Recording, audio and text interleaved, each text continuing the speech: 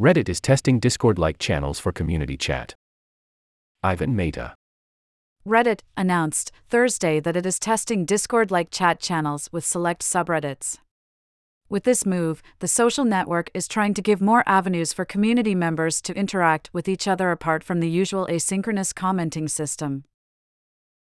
The company said it is starting this test with 25 volunteer subreddits. The company didn't share a list of those subreddits. It specified that participating communities have less than 100,000 members. Reddit said that channels will be persistent on the community navigation bar so members can revisit them frequently. The company mentioned that it has learned from previous chat products like the Community Chat Rooms feature, which was discontinued in 2020. In particular, it plans to give more control to moderators. The new feature will have a dedicated channel for moderators to chat about managing the subreddit. Plus, they will be able to decide if they want to enable this feature for the community in the first place. Additionally, the platform is giving moderators tools like the ability to choose who can participate in the chat, manage the chat queue, and moderate reported messages in a conversation.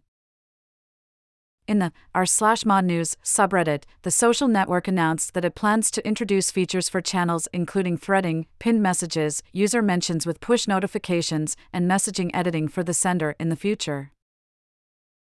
The social network is also accepting applications from moderators of subreddits that want to try out the chat channels feature for their community. When users pushed back on the post announcing channels, a moderator said that the company is launching this experiment to provide more ways for community members to converse with each other. We love our tree of posts, asynchronous text-based communities, and making sure they have what they need to thrive is important to us. At the same time, we want to provide options for communities that like to interact in different ways, or that have subgroups that like to interact in different ways, they posted. A number of communities on Reddit rely on external real-time chat servers like Telegram, Discord, or IRC to facilitate conversations between members. The introduction of channels might incentivize communities to stay on the platform more. The platform has tried out different ways for live interactions like its now depreciated Clubhouse clone called Reddit Talk and Live Chat posts within a community. Reddit is not the only company launching ways for communities to host conversations. Last year, WhatsApp launched its discussion group feature for organizing different groups around a school or a club.